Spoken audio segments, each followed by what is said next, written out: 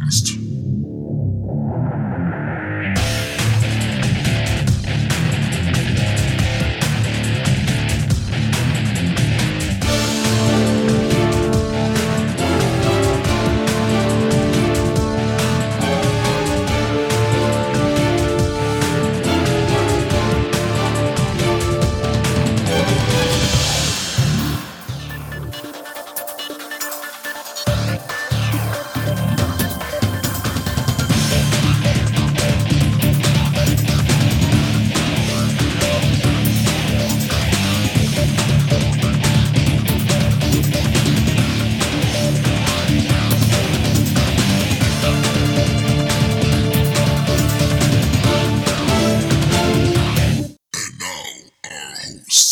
This is Bruce. This is John. This is Trav. And this is Rich Tahoka. And maybe we'll have, maybe we'll have Peter here a little bit later. But for now, this is the TriTac Games Podcast. Your podcast of figuring out how much to make a secret military base on just $25 a day, right? Brother, can you spare a dime? We've talked about finances and various things a number of times on this podcast over the last 4 years, but we thought we'd just talk about what it would actually take to build Hatsumi Base. Not to build it, because I don't have any idea what that would cost, but how much it would take to run Hatsumi Base, and how does IDET get its money? How does it spend its money? And what are the possibilities for you to do in your campaign as far as financing IDET? So I guess the first question that we got to ask is, IDET, we know, is part of the UN in some fashion. We had a big discussion about that a few weeks back with John, and we never really came to a really good decision as to how it's linked directly to the UN. It's part of the UN somehow, or it's an affiliated organization, and certainly it gets an awful lot of direction from the UN, but we don't really know the direct connection, so it's hard to say how it's financed, other than a few things that we're going to try to figure out for ourselves. I guess the first question would be, and I'm going to direct this at Richard because it's not really written up very very detailed inside the book itself. It said that in a year they built Hatsumi Base on White Island. So, Richard, who paid for all that? The Russians and the U.S. So they just ponied up the money and paid for the bill, right? Yep. Okay, was that Department of Defense money, or was that a special allocation from Congress and the Politburo, or what? Anything they could scrounge. With the Russians being the opportunists they are, absolutely had money to do a lot of stuff. The U.S. had the technology and the money from, basically Black Ops budgets. Because we're talking a lot of money here. This isn't like when you say scrounging up money, that kind of sounds like, you're going over and hitting somebody up for a couple, a million here, a million there. What do you think was the capital outlay to set up Hatsumi Base? I have no idea. If I had known the topic, I could have probably told you. Well, it's easy actually to find it on the internet. Look up for basically that kind of thing, base expansions, hospital expansions, usually in the hundreds of millions of dollars. And this probably, and if they're going to spend $1 billion on war machines, they're going to scrounge up $1 billion for this kind of thing because they're going to get technology out of it. We know that. Oh yeah, I know for a fact that it'd be $1 billion easily, just because you're having to deal with such things as, the cold weather gear, and the fact that they're going to have supplies when, you're snowed in for 6 months. They're going to want to stack up for a couple of years right off the bat. So yeah, you're looking at easily a 10-digit figure. Yep. And the minimum. And the biggest problem is that there's a waiting period for things like habitats and so forth. So the only way to do it is to steal. I mean, let's be honest. When I wrote up the stuff, they basically let's call him director. He's retired. General Borden basically commandeered 4 halves from McMurdo Sound, dragged them to the island after he arrived there, and then he grabbed 3 more off the tarmac in South Africa. Basically, and wrote kited big IOUs at that point to where they belong to. Think of the way World War II was funded. Yeah, but you have to make something that Paul Nunes pointed out too, that General Borden is an ex-Soviet era, Russian Federation era officer, and the Russian army officers have learned to make do with nothing, and they learned how to scrounge. So he was actually the best choice for this, a guy who knows about Arctic operations, and he's Soviet era, so he knows how to scrounge for this stuff. Right. Well, okay. I mean, you're talking about pulling this habitat, that habitat. That's nowhere near billion, plus dollars. Okay, that has to come from somebody putting their pen to a document and saying, we're spending this kind of money on this project because it's important. The maps that you all gamers on a fringe-worthy see of Hatsumi Base, that takes like Army Corps of Engineers type stuff, digging through the ice, making the support so all of these, layers of levels don't go collapsing in on itself. This is going to take time, manpower, money. Yeah, I mean, they're going to have to pull massive resources from around the world because they're going to be, the U.S. alone is going to be like, okay, we need this Corps of Engineers. Yeah, we don't care if they're working on that bridge. We need them on this Antarctica UN project pronto. And the Soviets will offer their Arctic engineers, which they do have, to come down and help as well. And I'm sure they probably, in some cases, because most of Russia is tundra Arctic. Right, and according to the book, this was all done in a year. Hatsumi Base, from concept to execution, was done in a year. That's Fringe Discovery year 0 to 1. Complete as in there's a working base. Not necessarily the geodesic dome. That's going to take years to do. Because Antarctica is the worst place in the world to build. It is the worst weather you're ever going to meet, and you only get maybe at best 3 months of good weather to build in. The fringe, the expedition weather is more like 4 months, 5 months, because you don't have to worry about being outside that too much. But yeah, the base, you have a working base in a year. You could do that, but you're going to have to basically you're basically going to commandeer every hab that's coming off the line, so to speak, and shipping them down there, because it takes years to get those habs in the first place. The Pentagon was built in less than a year. Yeah, and besides which, it says specifically that the dome was built in a year. So I'm just saying, John, it didn't take years. It just took 1 year to get it done. If you had a prefab dome waiting to go, there's no prefab dome waiting to go. I don't say that's true, John. I do. I've looked into it. To build the dome we posit, the dome at the South Pole took 5 years to build, and that was a prefab. And don't forget, the EPA stopped them at every turn. Are you talking about some specific real life dome? Yeah, the dome that was built down at the South Pole took them 5 years to build it. I have no idea what you're talking about. No, there originally was a dome at the South Pole. It was built in the United States.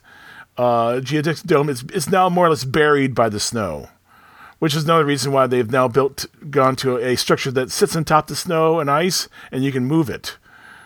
So they don't like actually building in the ice, because that's bad. Well, that's one reason why they built on top of White Island, because there's actually rock there. Yeah, and to be honest, it would probably look more like McMurdo Sound in the first year, and the domes would come later. And I would say multiple domes, because not one giant dome, because it's a waste of space. But smaller domes, more like if you ever see that, there's a good example is there's a this dome greenhouse in England. It sits in a valley, but it's all domes. But it's basically it's a greenhouse made out of these various domes, and it's beautiful looking. And I would imagine something more like that.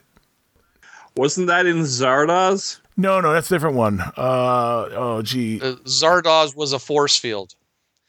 In any case, John, look, I mean, if you want to change it in the next edition, that's fine. But for everybody who's listening to this, they're dealing with the book that's there, okay? And the book says it's a dome, and they build it in a year, and we're saying it cost about $1 billion to do, and that's fine, okay? So, anyways, the question I asked myself when I was doing research for this was, how much does this base cost to operate?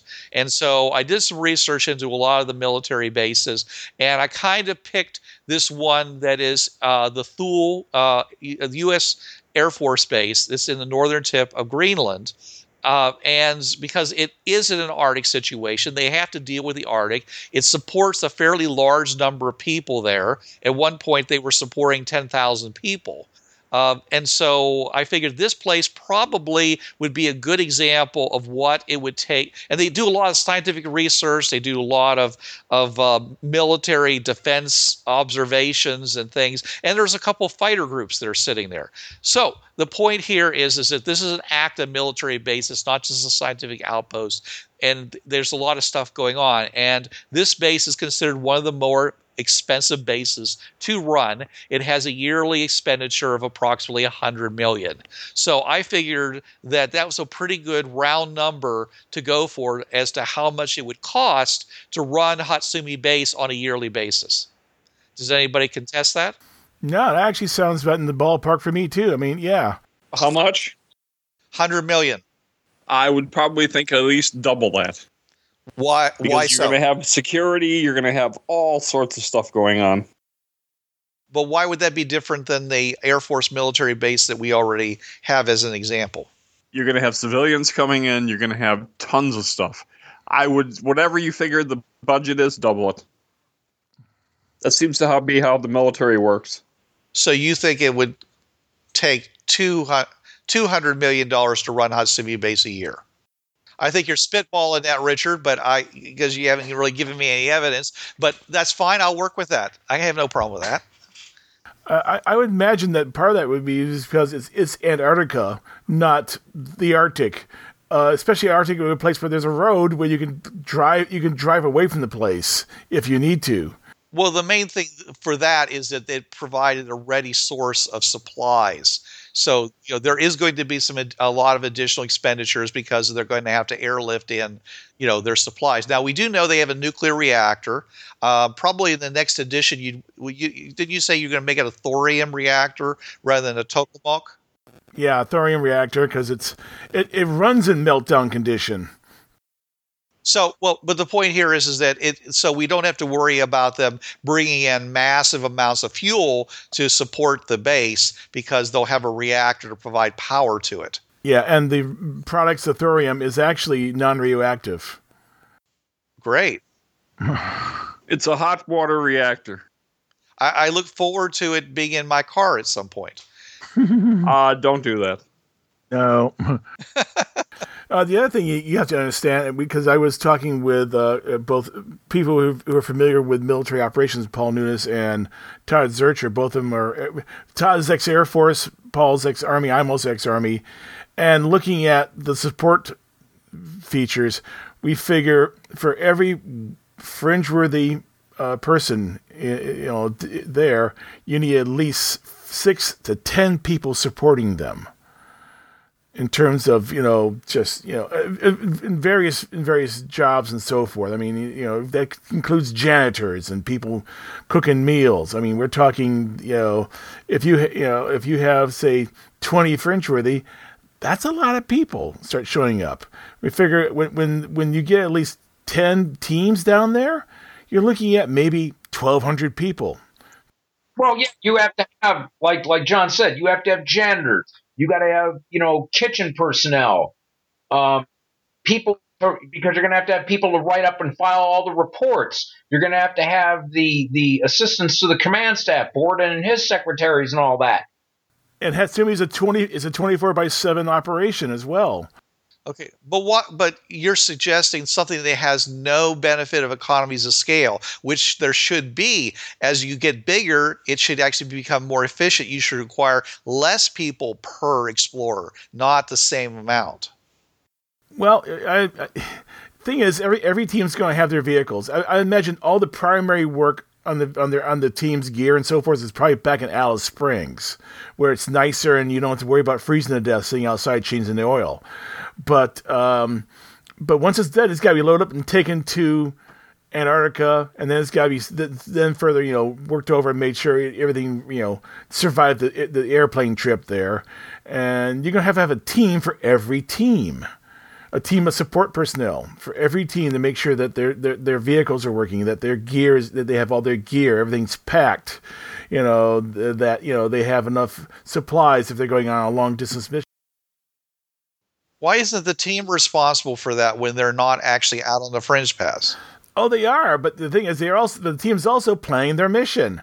I mean, the scouts have come back with information. Now the team's got to plan the mission. They got to go train.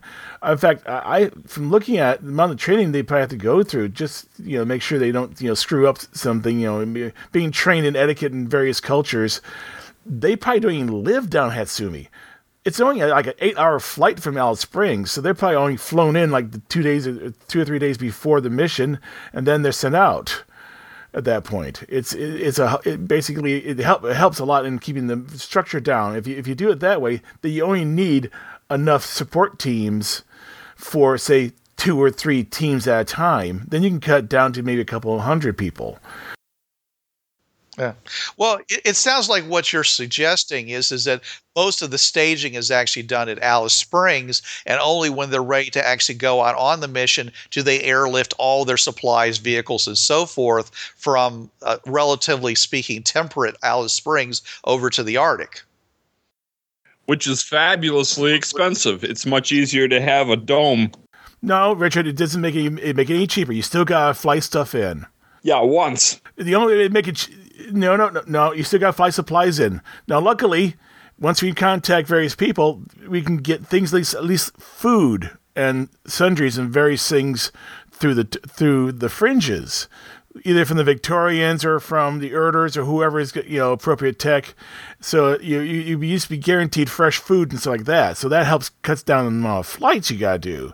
But there's other things you still got to supply, and the dome, and they fly in supplies they flew in supplies every year to the dome in the South Pole because they went through them. Now, hang on. Why wouldn't they simply go the 50 miles and then pick one of the alternates that are at Earth Prime and use one of those? The world where Schmerz Tree is would be ideal for building a assembly base and storage. Schmerz Tree's not Richard. Remember, Schmerz Tree's not there. Right, exactly. But the world is. Well, no, that's the pocket stop. That's the junkyard pocket stop. That's not where the tree was. The tree was back on someplace else. Schmerz just did a redial and switched it. Well, he messed with her memory. Yeah. So we don't really know where it was. For all we know, she got on the train and went someplace and came back on the train. Or never went on the train at all. We don't know anything. We know she met, they messed with Sun Yuri's memory. So whatever Sun Yuri says is what she remembers, and that was clearly implanted. Sayuri. If you can get a beachhead in one of the more civilized alternates, you can get supplies from there too. I mean, we had the hunting lodge that actually would make once you clear out put up the King Kong walls and the gun site and automatic guns and so forth. It'd be a nice place for a mortar pool on the platform. I've always preferred the idea that you're going to do your primary staging for your missions is going to be there at Hatsumi Base. You just need to get all your gear together, and I agree that flying it back. Big things like vehicles. It doesn't make any sense to fly them back to Alice Springs to get them repaired, unless, of course, they're really trashed. Okay, but if you're just doing maintenance on them, then no, they should stay there at Hatsumi Base in a motor pool, which hopefully has people there working on any number of vehicles. But really didn't want to talk about that kind of details about running Hatsumi Base. I was just talking about the fact that what it would cost. And so Richard says 200 million. I started off with 100 million, which is considered expensive for a military base. So, okay. The biggest cost is not actually going to be supplies. It's not going to be infrastructure. It's going to be personnel. If you think those guys down there are going to be working for $50,000 a year, no, they're going to at least pull at least $100,000 a year. That type of environment. I hate to tell you, that would be hazard pay. That's like those greatest catch guys they're out 3 months crab fishing and they make what, $75,000 in 3 months, because that's dangerous Arctic conditions. That's the whole point of the dome, is to provide a safe environment for them to work. Well, even then, they're also dealing. Okay, let's take weather aside, brush that aside. Fine, they are in a climate controlled area underground. What type of stuff are you bringing in off the fringe paths again? You don't know what you're bringing. There's a chance that there could be an alien artifact that could wipe out Earth that's the size of the pebble. Oh, cute! Look at this pearl I bought back. Or some parasite that has a longer gestation period than quarantine. These type of things that they're going out and finding, it's hazard pay for a lot of these guys. That's what's probably going to be, as far as personnel being expensive. It's not that we have a broad number. It's that these people are dealing with stuff. They have no idea what it is. Well, I don't know if that's true or not, Trev. I mean, I think that you put up the price and say, this is what you're going to get paid to be here, and see who bites on, as long as there's a basic level of competency that's going to be fulfilled. I mean, they could draw from people over the world. Some places in the world, they would be perfectly happy to be pulling down $30,000 in a hazardous condition. Lots of people in Russia, for example, would be perfectly happy to be who are well-trained engineers, Indian engineers and computers guys. We know how much they get paid, and it's not that much. That means you're guaranteed not to have a single American work down there. Then, fine, it doesn't have to be. I mean, I know for a fact when they were doing the Alaskan pipeline, the most recent one, there were some guys pulling down close to $150,000 a year. Some guys. Now, but the cheapest was like Trav said, in the $75,000 range. $75,000 is fine. That's not that much money. But if you got 1,000 people working there, that adds up. Well, I didn't say there was 1,000 people working there, but yeah, let's say there's 1,000 people working there. Okay, but so how much is that? I don't have the calculator. I got one. So let's call the average 100,000 because it averages out. I would say it averages out to 100,000. No, let's put it down to 75,000. I think that's a better number. All right, so 75,000 a year. All right, times 1,000 is 75 million. Okay, so, and assume that that's 67% of, because that's what it is on most military bases, 67% of the money is spent on personnel. So do the multiplication. Our ballpark was in the 113. Let's call it 114 million. We're over the 100 million that I was first suggesting, but we're still way below the 200 million that Richard is. So it's all good. Okay, so you figure between 100 and 200 million dollars. That you depending on what's happening down there, and if you have to do some repairs, if something breaks, you'll see a higher spike one year. But yeah, you're looking at between 100 and 150 million dollars a year. So we're all agreed, right? Okay, all right. So let's move on. And I would imagine it'd be a little bit less for Alice Springs. So Alice Springs may actually have more personnel because it is the headquarters for UNITA. So you're going to have a lot more personnel at Alice Springs. Yeah, but those guys are getting paid military wages, so... Yeah. No, there are a lot of them local contractors. A lot of them are Australians looking to make the money. So you're not going to get anyone cheap there. We'll see. The one reason I'm bringing this up is because that when we when people play the game, okay, they don't see IDET. There's a vision of IDET of what it's like, okay, and they're not. And IDET isn't really seen as a penny pinching organization, a place where they're going through on a wing and a prayer. The reason that their vehicles are so old and in some ways kind of patched together is because they were yanked out of museums because they were the only things that would work on the Fringe Fest. It's not because they couldn't afford good tech. It's just they didn't have tech to use until later on when they figured more stuff out. So the money, the vision that I see in the book is that IDET is a relatively well-funded and securely funded organization. Okay. So my question is, on an ongoing basis, all right, where's this money coming from? Yeah, and that's the tale. That's the tale we need to tell because, typically UN operations are funded by the member nations directly. It doesn't even go to the UN. Basically, whoever is participating in that operation will pony up the money. Since this is a very international, you can almost imagine that every country that has a fringe really will be putting in something to this operation in there. So Zaire will pay so much.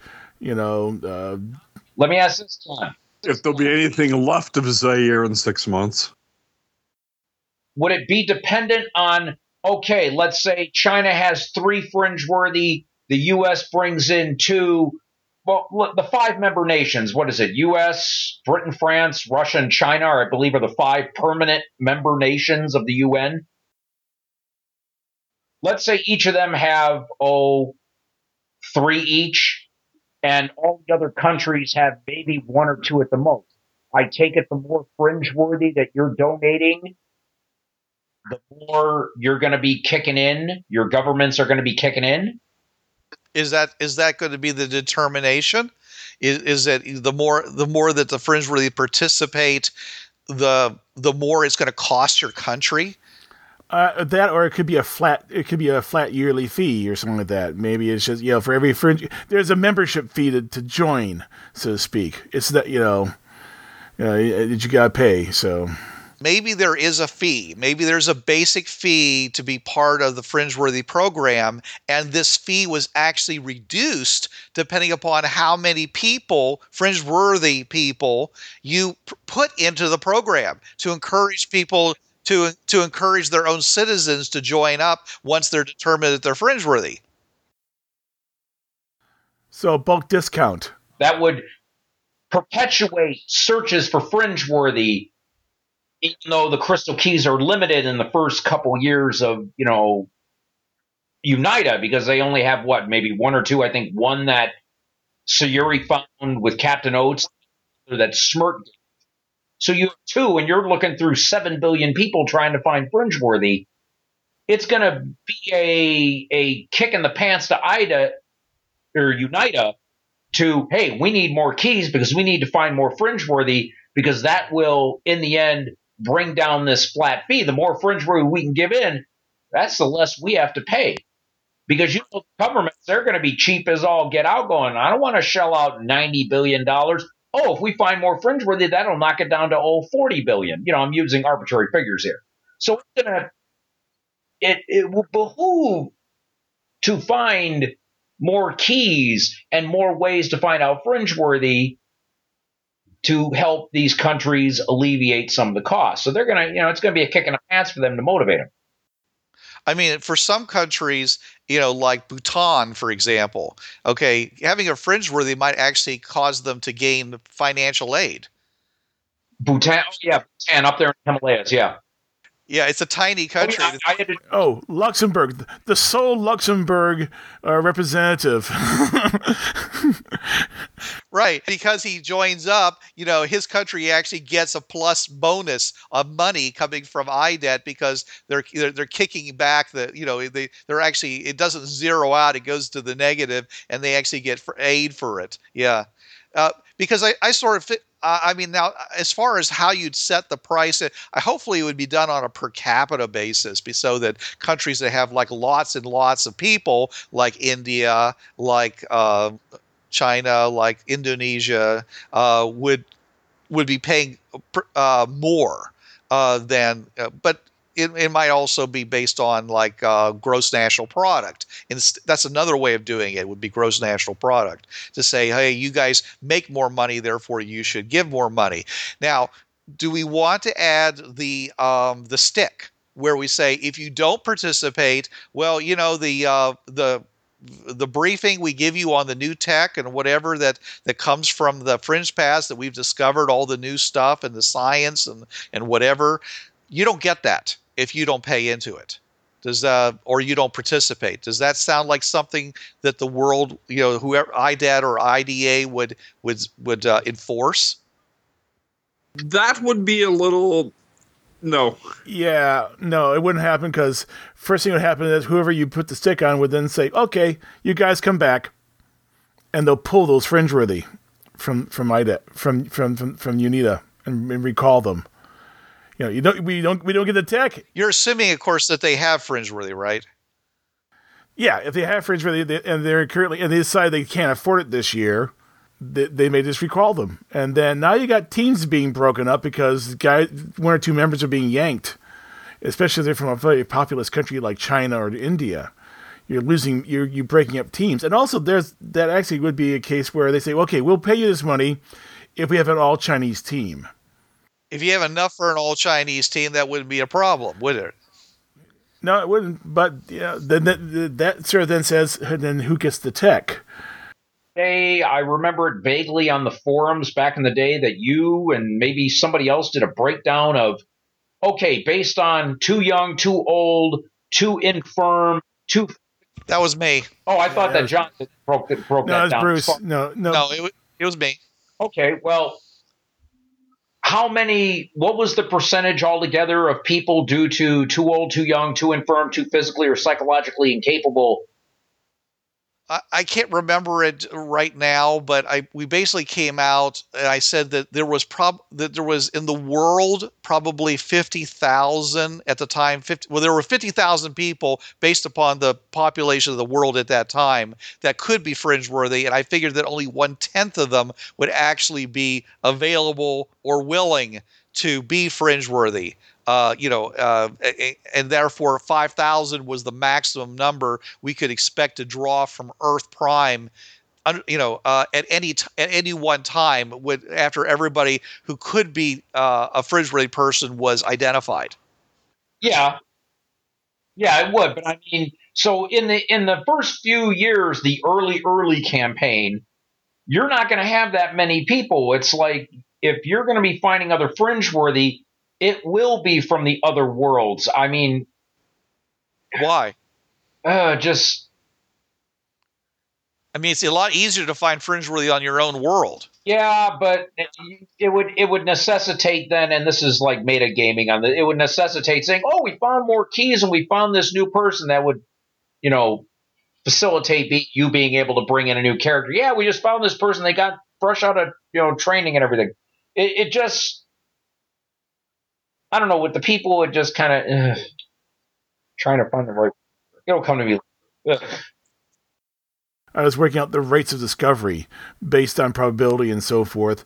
With the basic level find Fringeworthy, 100 feet to 1,000 feet range, you're looking at maybe one Fringeworthy a month being found, because it takes bloody forever to search a city. You got to do it on foot because you don't have the range. Once you get to the better types of find Fringeworthy, where you can get to a couple miles, suddenly it's like you can discover them maybe once a week. Once you get up to the 20 and 50 mile range, it's every other day you're finding Fringeworthy in a metropolitan area. So the rate of findings will go up, but the trouble is to get those better rates of finding, you need the keys for that. So the real bottleneck in finding Fringeworthy is getting crystal keys at the right level. Right. And why? Because you have to have a higher level crystal to find them at a greater distance? Oh, okay. That's even true in D20. I don't... Yeah. Yes, it was. Yes, it was in D20. To use the higher level the ranges, you had to have a higher level key. Okay.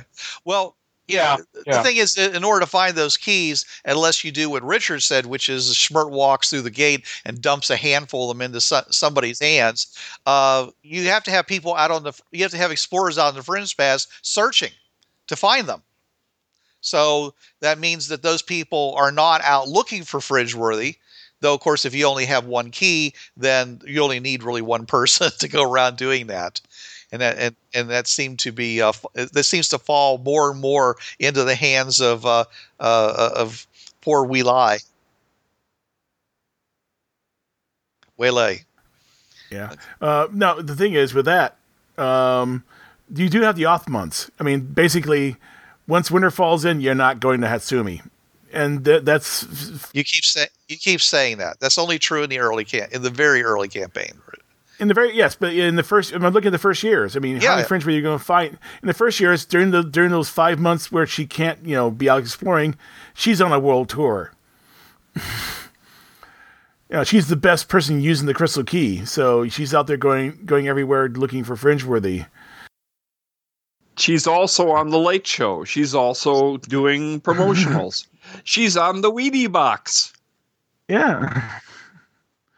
And you know what that all means? Money for the UN. Yeah. See, that's what I had mentioned in the group. It's like a way to get money for the UNITA. Celebrity endorsements. We pretty much said that the Fringeworthy, once that comes out, oh my God, you're Fringeworthy. You're like a combination of a sports star and a rock star combined. So you think that money goes to IDA instead of going to the person who's actually doing the appearances? Yeah, I was going to say a percentage. Hold on. Licensing drives the world. The one thing about licensing was when NASA made amazing discoveries, they weren't allowed to sell them or collect royalties on them. The U.S. government made them give them to industry. And that's why NASA never had the funding. And the same thing goes when you start T-shirts, toys, TV shows, magazines, everything in the universe. Fringeworthy. Every kid wants a Gordon Conrad action doll on his action bike. All right, so you're suggesting that the IDA is also going to have a sister organization called Fringe Corp? Basically, licensing corp for Fringeworthy and anything to do with it. Yep.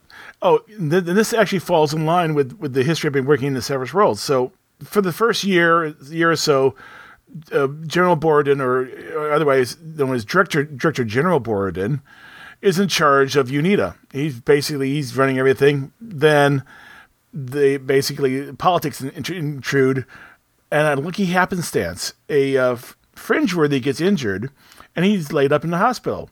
He also happens to be a self-made billionaire in China. Wow.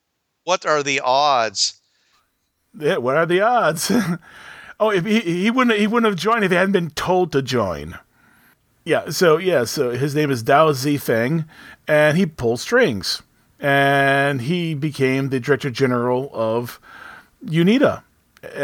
Borodin gets made Director General of Interdimensional Explorations. Director of IDE. So, but both these guys, they're the right people for the jobs. I mean, this guy, he grew up in Shanghai. He became a billionaire selling electronics and so forth. He has connections. He's the guy who realizes, yep, we need licensing bureau. We need people who do licensing. UNITA will become a licensing thing out there. So we will make money from selling out licenses for figurines and guidebooks and movies. Everyone's going to be wearing a camera. And we're going to make movies using those cameras, and we're going to sell those movies. John, you realize what line comes to mind here from Spaceballs? Merchandising, where the real money from the movie is made. There'll be the Fringeworthy channel. Oh, I wouldn't doubt. I would, because remember, we've been saying that they. Everybody follows them, and I would not be surprised now with what I lovingly call the 500 channels that's out, that there would be another niche channel, the Fringeworthy channel, or even just the Fringe channel. Just anything to do with. Certainly, it would be available as streaming video on a website, possibly a pay-per-view. Some of it would be pay video that you'd have to pay to watch. Yeah, in multiple languages, of course, because the teams are in multiple languages. So, and of course there'd be at least one person told, "You're the cameraman. You get to carry a camera to get the shots not from the body cams, so we have some different shots." So yeah, you can see that teams are being told to do things like make movies. Sure. And the soap operas and the George R.R. Martin series. Oh, sorry. Yeah, it'd be worse than Big Brother. It'll be worse than Big Brother. More like Colony, I think. Now, hang on. The movie Colony or The Colony, the interactive show about survival? I'm talking about the interactive show about survival, the 2 seasons on the Discovery Channel. Yeah, because it was on Netflix and they took it off Sunday after I watched 2 of the episodes of season 2. Oh, yes, it was on. It was also on Netflix, but before that, it was on the Discovery Channel, both season 1 and season 2. Yeah, I just it kept out when I was watching them make diesel fuel out of pig carcasses. It was great. I wish I would have been there. I could have helped them. Yeah, but yeah, you can imagine them doing, you want to see a Rome, Pax Romana, I could even see someone paying them lots of money to do a Big Brother in Rome. Right.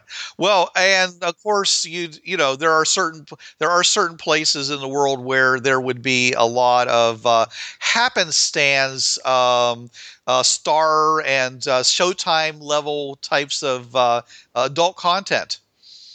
Oh yeah.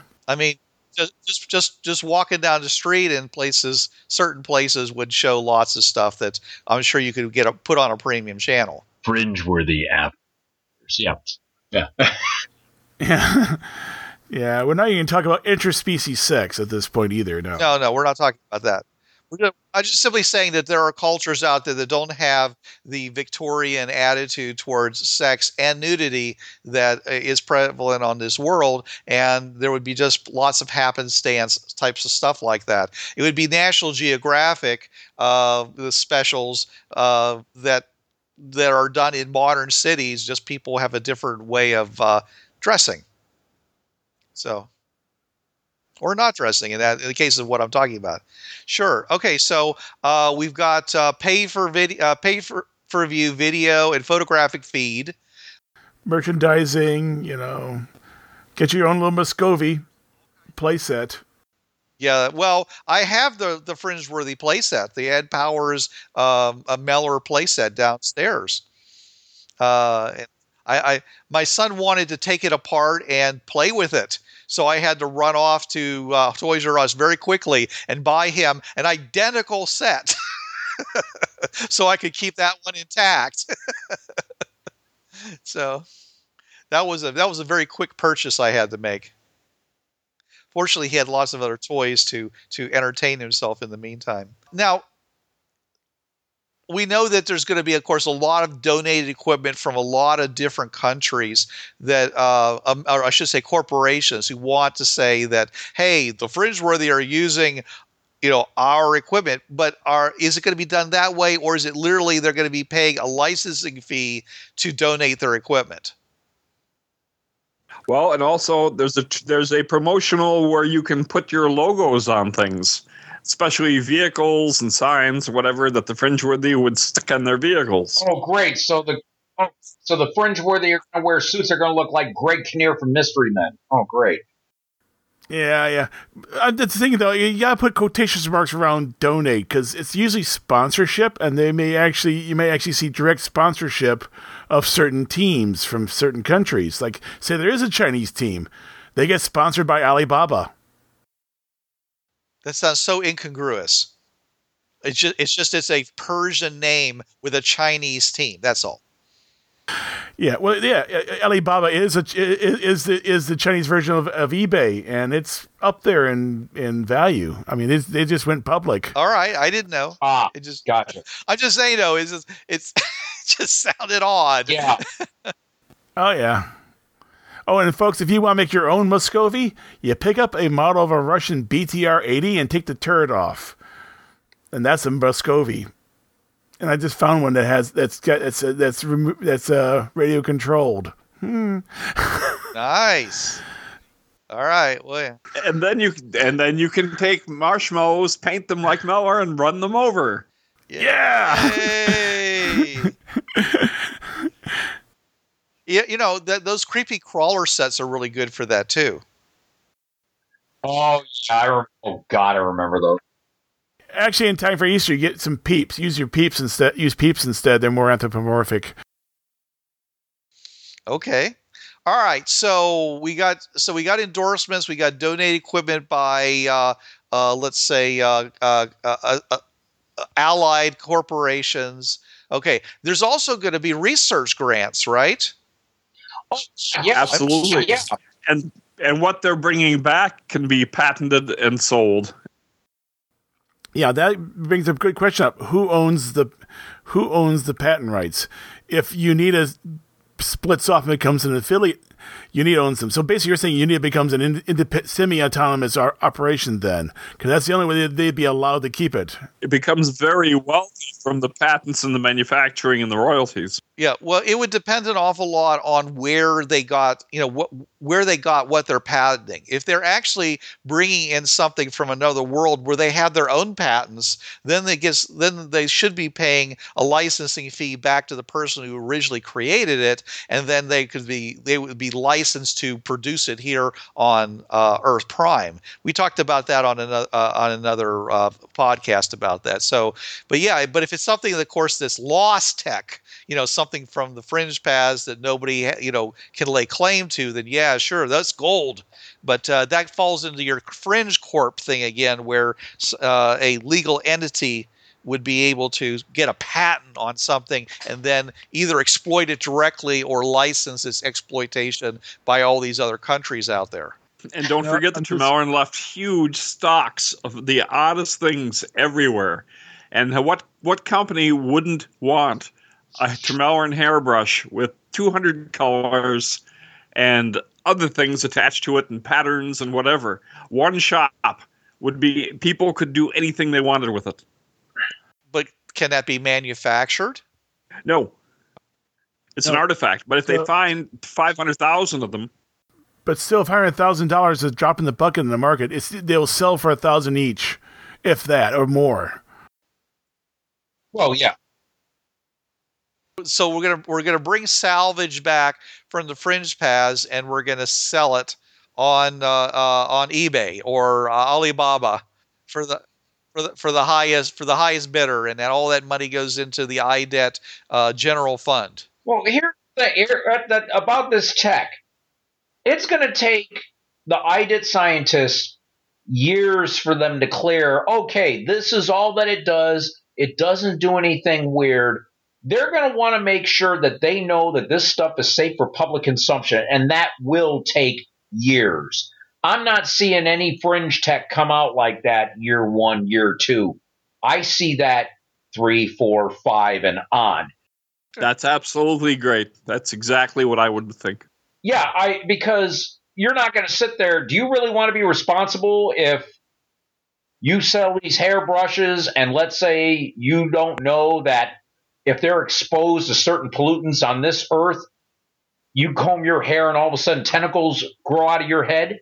They didn't know this and they released it to the public. No, they're going to want to make sure before they, let's just sell this. Yeah, it's a cute idea.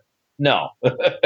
And that's very true, Trav, but it's even more true if these hairbrushes are actually like Pikachu eggs and little fuzzy aliens come out and, aren't they cute, but don't get them wet and feed them after midnight.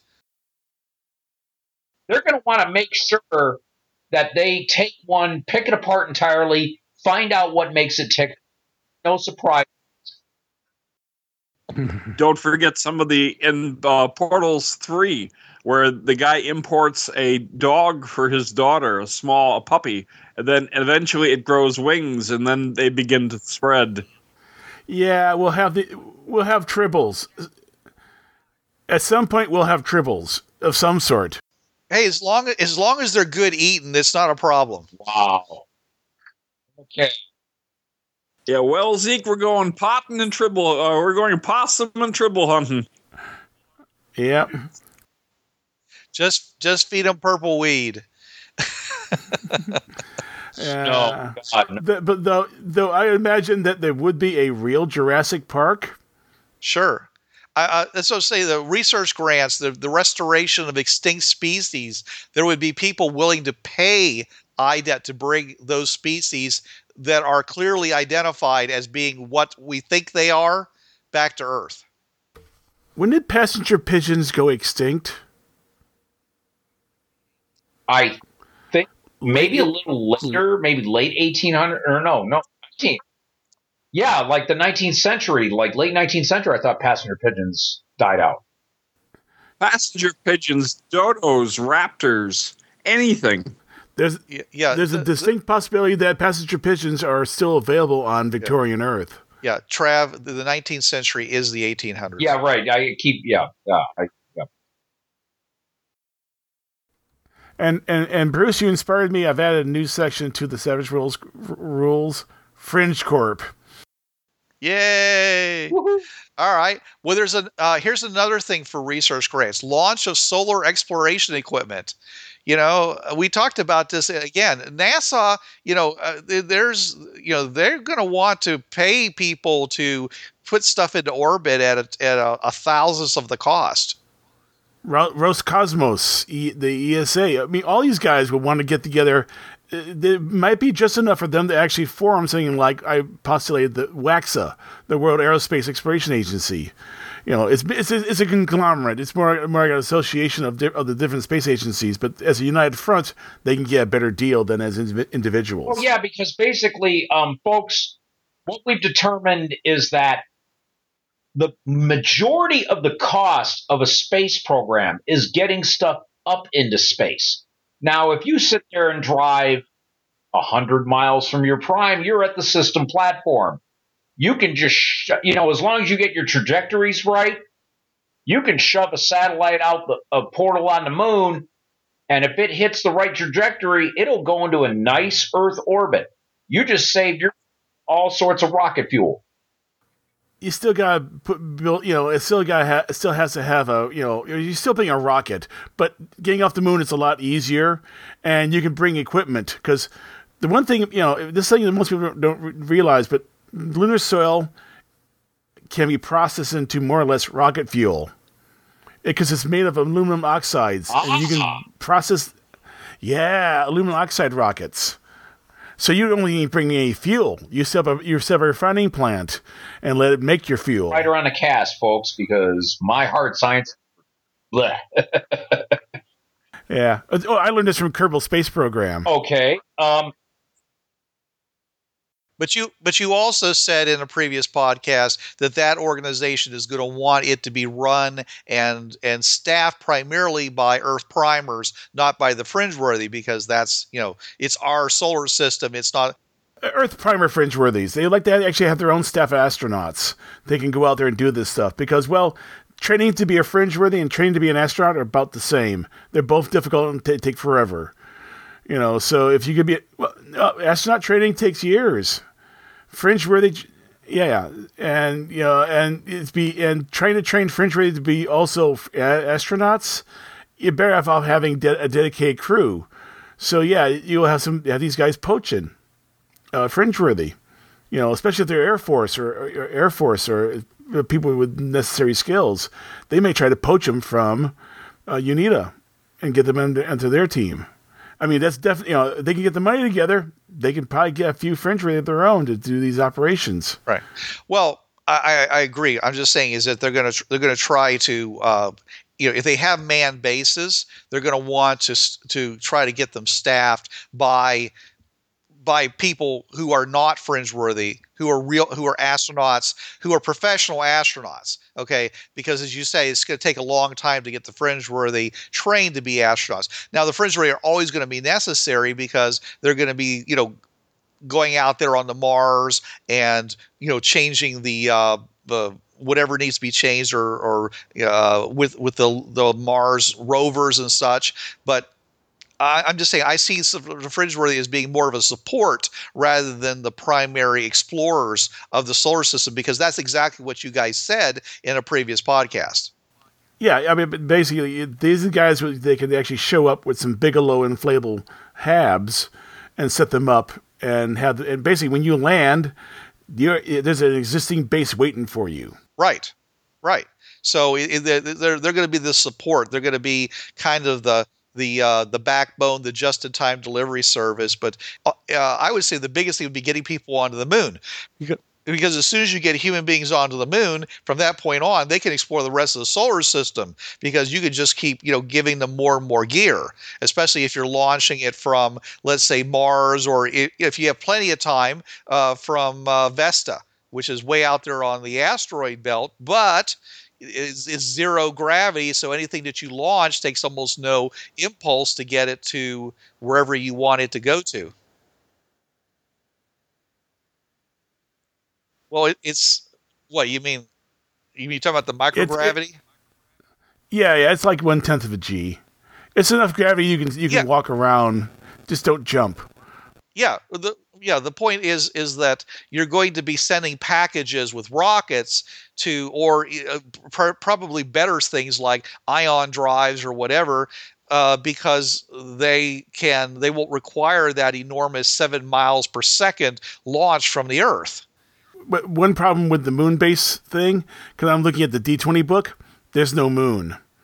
There's Titan, there's Io, 2 Venuses, 3 Mars, and Vesta, but there's no moon. Are you talking? There's no warp on the moon. That's right. There's no warp on the moon. Right. Okay. No, I understand that.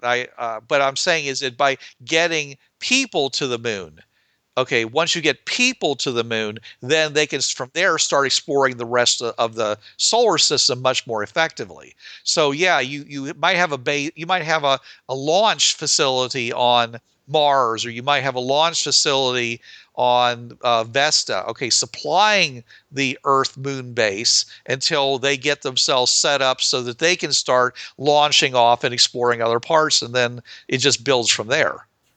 Yeah, it looks like Vesta is hollowed out, even though we know now it isn't, because we visited it recently. But still, just a thought crossed my mind. Okay, so you need if you're going to do launches from Earth, and you need something to launch from, and there's nothing on the moon. I'm looking at Vesta. How hard it would be to move Vesta? Oh, okay. Well, that's a thought. You could move Vesta. Slap a whole bunch of ion drives on it, or use gravity tugs, whichever methods you want to use. Gravity tugs. But yeah. Basically, you place satellites in front of it, just close enough that their gravity pulls on Vesta and pulls it out of orbit, and you just keep on tugging that little tug. But it takes years to move it, though, in that method. But that's what they plan to do with asteroids that may meteors or asteroids that may hit the Earth, is use a gravity tug and just pull it. Just that little bit you need to be pulled out of the way, and just let it go on past. Okay. Well, I think that if they were actually going to do this, they would actually use a bunch of ion drives because they could get them. Yeah, you can keep them supplied too. More or less infinite fuel tanks. Right. Or if you wanted to, you could just take LOX and just have some big, just have a big engine and just keep blowing it out the back of the thing, because that stuff is safe, and and it has one of the most high efficiency engines is the hydrogen LOX engine. Yeah, I went to a lecture on it at DragonCon, and he says that we pretty much got this engine to as high efficiency as such an engine as possible. After that, we really have to start talking about things like fusion drives. There's thrust, and there's ISP, and there's delta V, and those all sorts of things, and this depends on what you're doing with it. Sometimes those ion engines are better off because you really don't need to go fast. You actually want to go slow if you're going to move an asteroid into orbit around Earth. So, but then you have the option that you can't do it normally with ion drives. You can use mercury for the working fluid. Okay, that's what. Okay, propeller head. Yeah, mercury ions. Mercury is a dense liquid. It's a dense metal liquid, and mercury ions are perfect because they give you a really good thrust. Trouble is, you can't put more than a few kilograms, and that's it. But if you have a portal there, you just come out there every so often with a 10-gallon drum, and pour it in. There you go, 10 more gallons of mercury.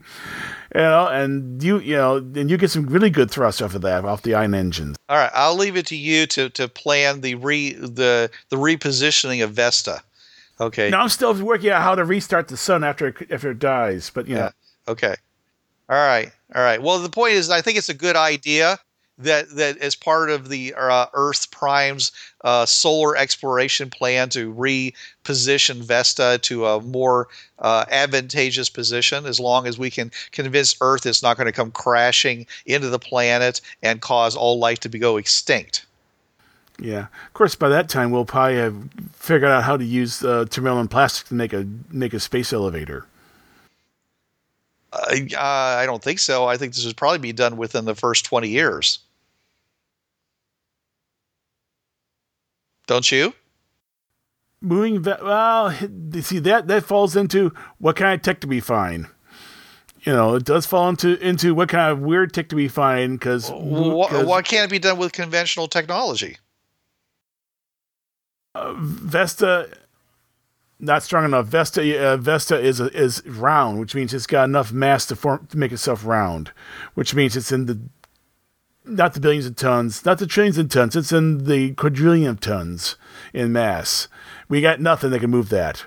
You put a LOX engine on there. It's sort of like your child trying to push a Mack truck with a little baby trying to push a Mack truck with a finger. It's not going to go. It's not going to do much. A little baby can certainly do that if the Mack truck is sitting on a CO2 bearing in the middle of an ice rink. You're in zero G, man. Yeah, but it'll take that little kid a while. Remember, because the harder she pushes, the truck is going to be pushing back. I'm sure it can be done. I keep coming back to this, John. Is that don't be the naysayer, okay? Be the one who says, I think the idea of moving Vesta is a great idea, and you came up with it. So good idea, John. Let's do that, okay? All right, but not in 20 years, not next 20 years, but it would be done. It would be whatever done. It takes. I'm sure hopefully somebody out there, could work it out for us. Okay, and that way you can keep concentrating on the next edition of Fringeworthy. Yeah. By the way, they worked out the mass of Vesta. It's 2.59 times 10 to the 20 kilograms. That's a little bit of weight. Yeah, it's pretty big. Yeah, I gotcha. I mean, we can't see it with our telescopes. It's a dot, but you can still see it. So that's pretty big. Anyways, okay, so we got. I don't know about your telescope, Bruce, but my telescope. You've seen that monster I've got. Yeah. Reflector? Yes. All right.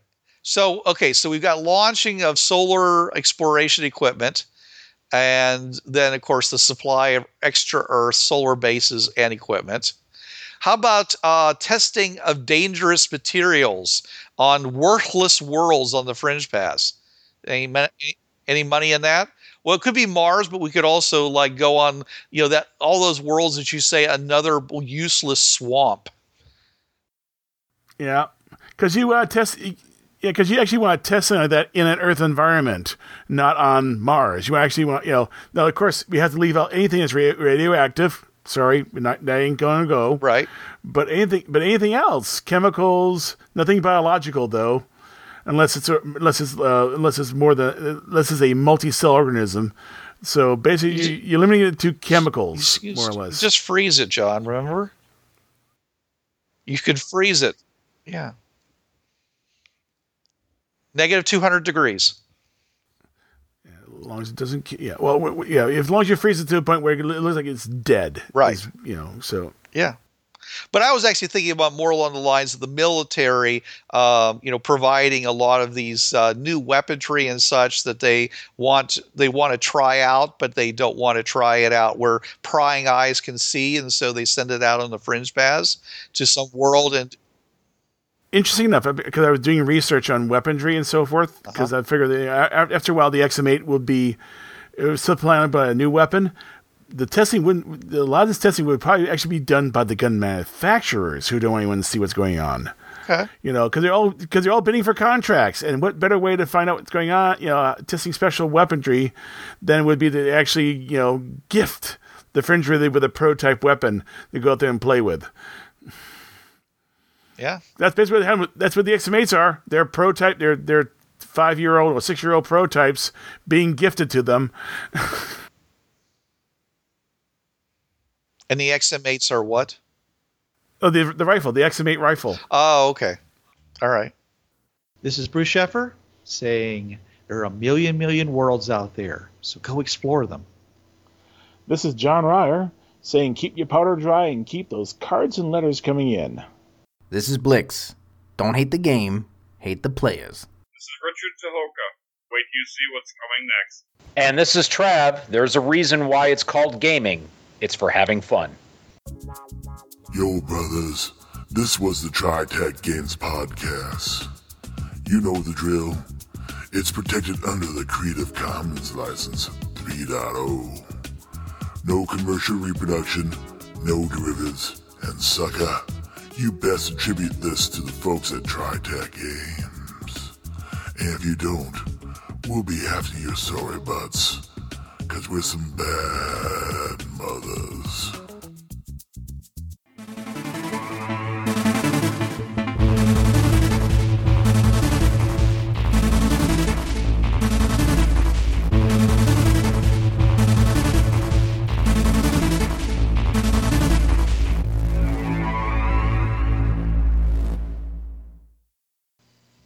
Hi, this is Trav of the Travcast, Hour 3 of Blind Wolf's Rubber Room Association on DementiaRadio.org, Tuesdays, 8 to 9 p.m. Eastern.